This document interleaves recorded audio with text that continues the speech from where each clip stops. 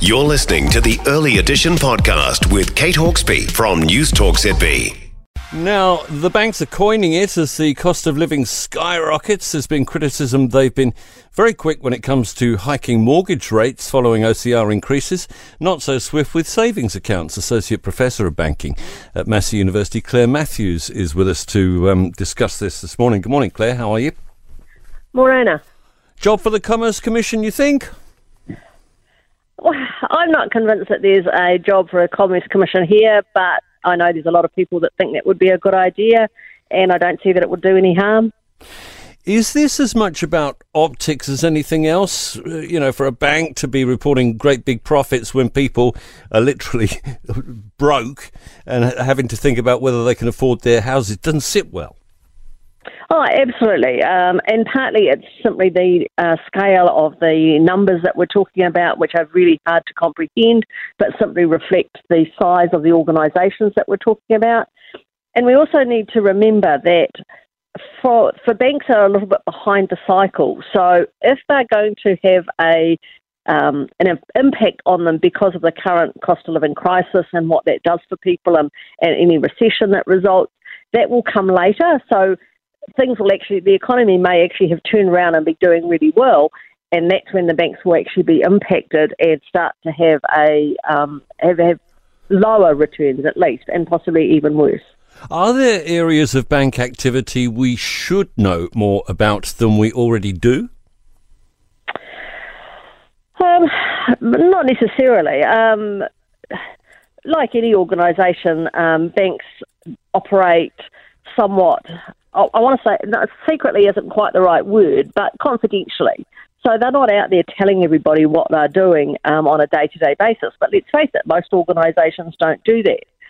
So, and the way banks operate is a little bit opaque for most people because it's simply not something that most people generally understand because they do operate differently to other businesses. What about social licence? Are there elements of the banking system that should be serving us better than they do? Well, again, that's a matter of debate. Certainly some people see that.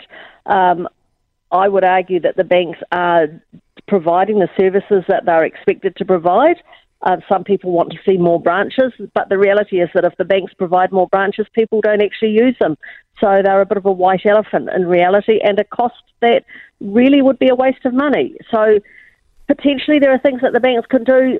The reality is that also that they are very more involved in providing social support than is generally recognised. So you've got the Bank of New Zealand working with, and I forget the name of the organisation, to provide no interest loans to people. You've got the banks all putting in funds towards the cyclone repairs. They're being supportive to their customers as well around the cyclone, and with any other natural disasters or other disasters that occur, they are supportive and helpful. It's just that sometimes they will be doing mortgagee sales and sometimes they can't help customers. And with anything, it's the bad things get magnified and the good things tend to get overlooked. All right, you've probably heard one or two people saying, windfall profit time, big profits, windfall tax time. That would be handy right now with all the cyclone repairs. What are the pros and cons of windfall taxes on banks? Well, obviously a windfall tax has the advantage from the country's perspective of providing some additional income for the government and has good optics. From the banks, then, obviously the main con is that they've got to pay the government some more money. The pro is that they're seen to be providing more.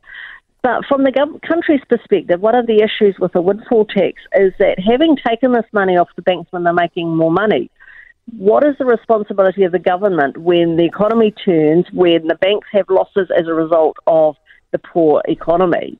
Is the government then going to return some of those windfall taxes to support the banks when they're making losses? For more from Early Edition with Kate Hawkesby, listen live to News Talk ZB from 5 a.m. weekdays or follow the podcast on iHeartRadio.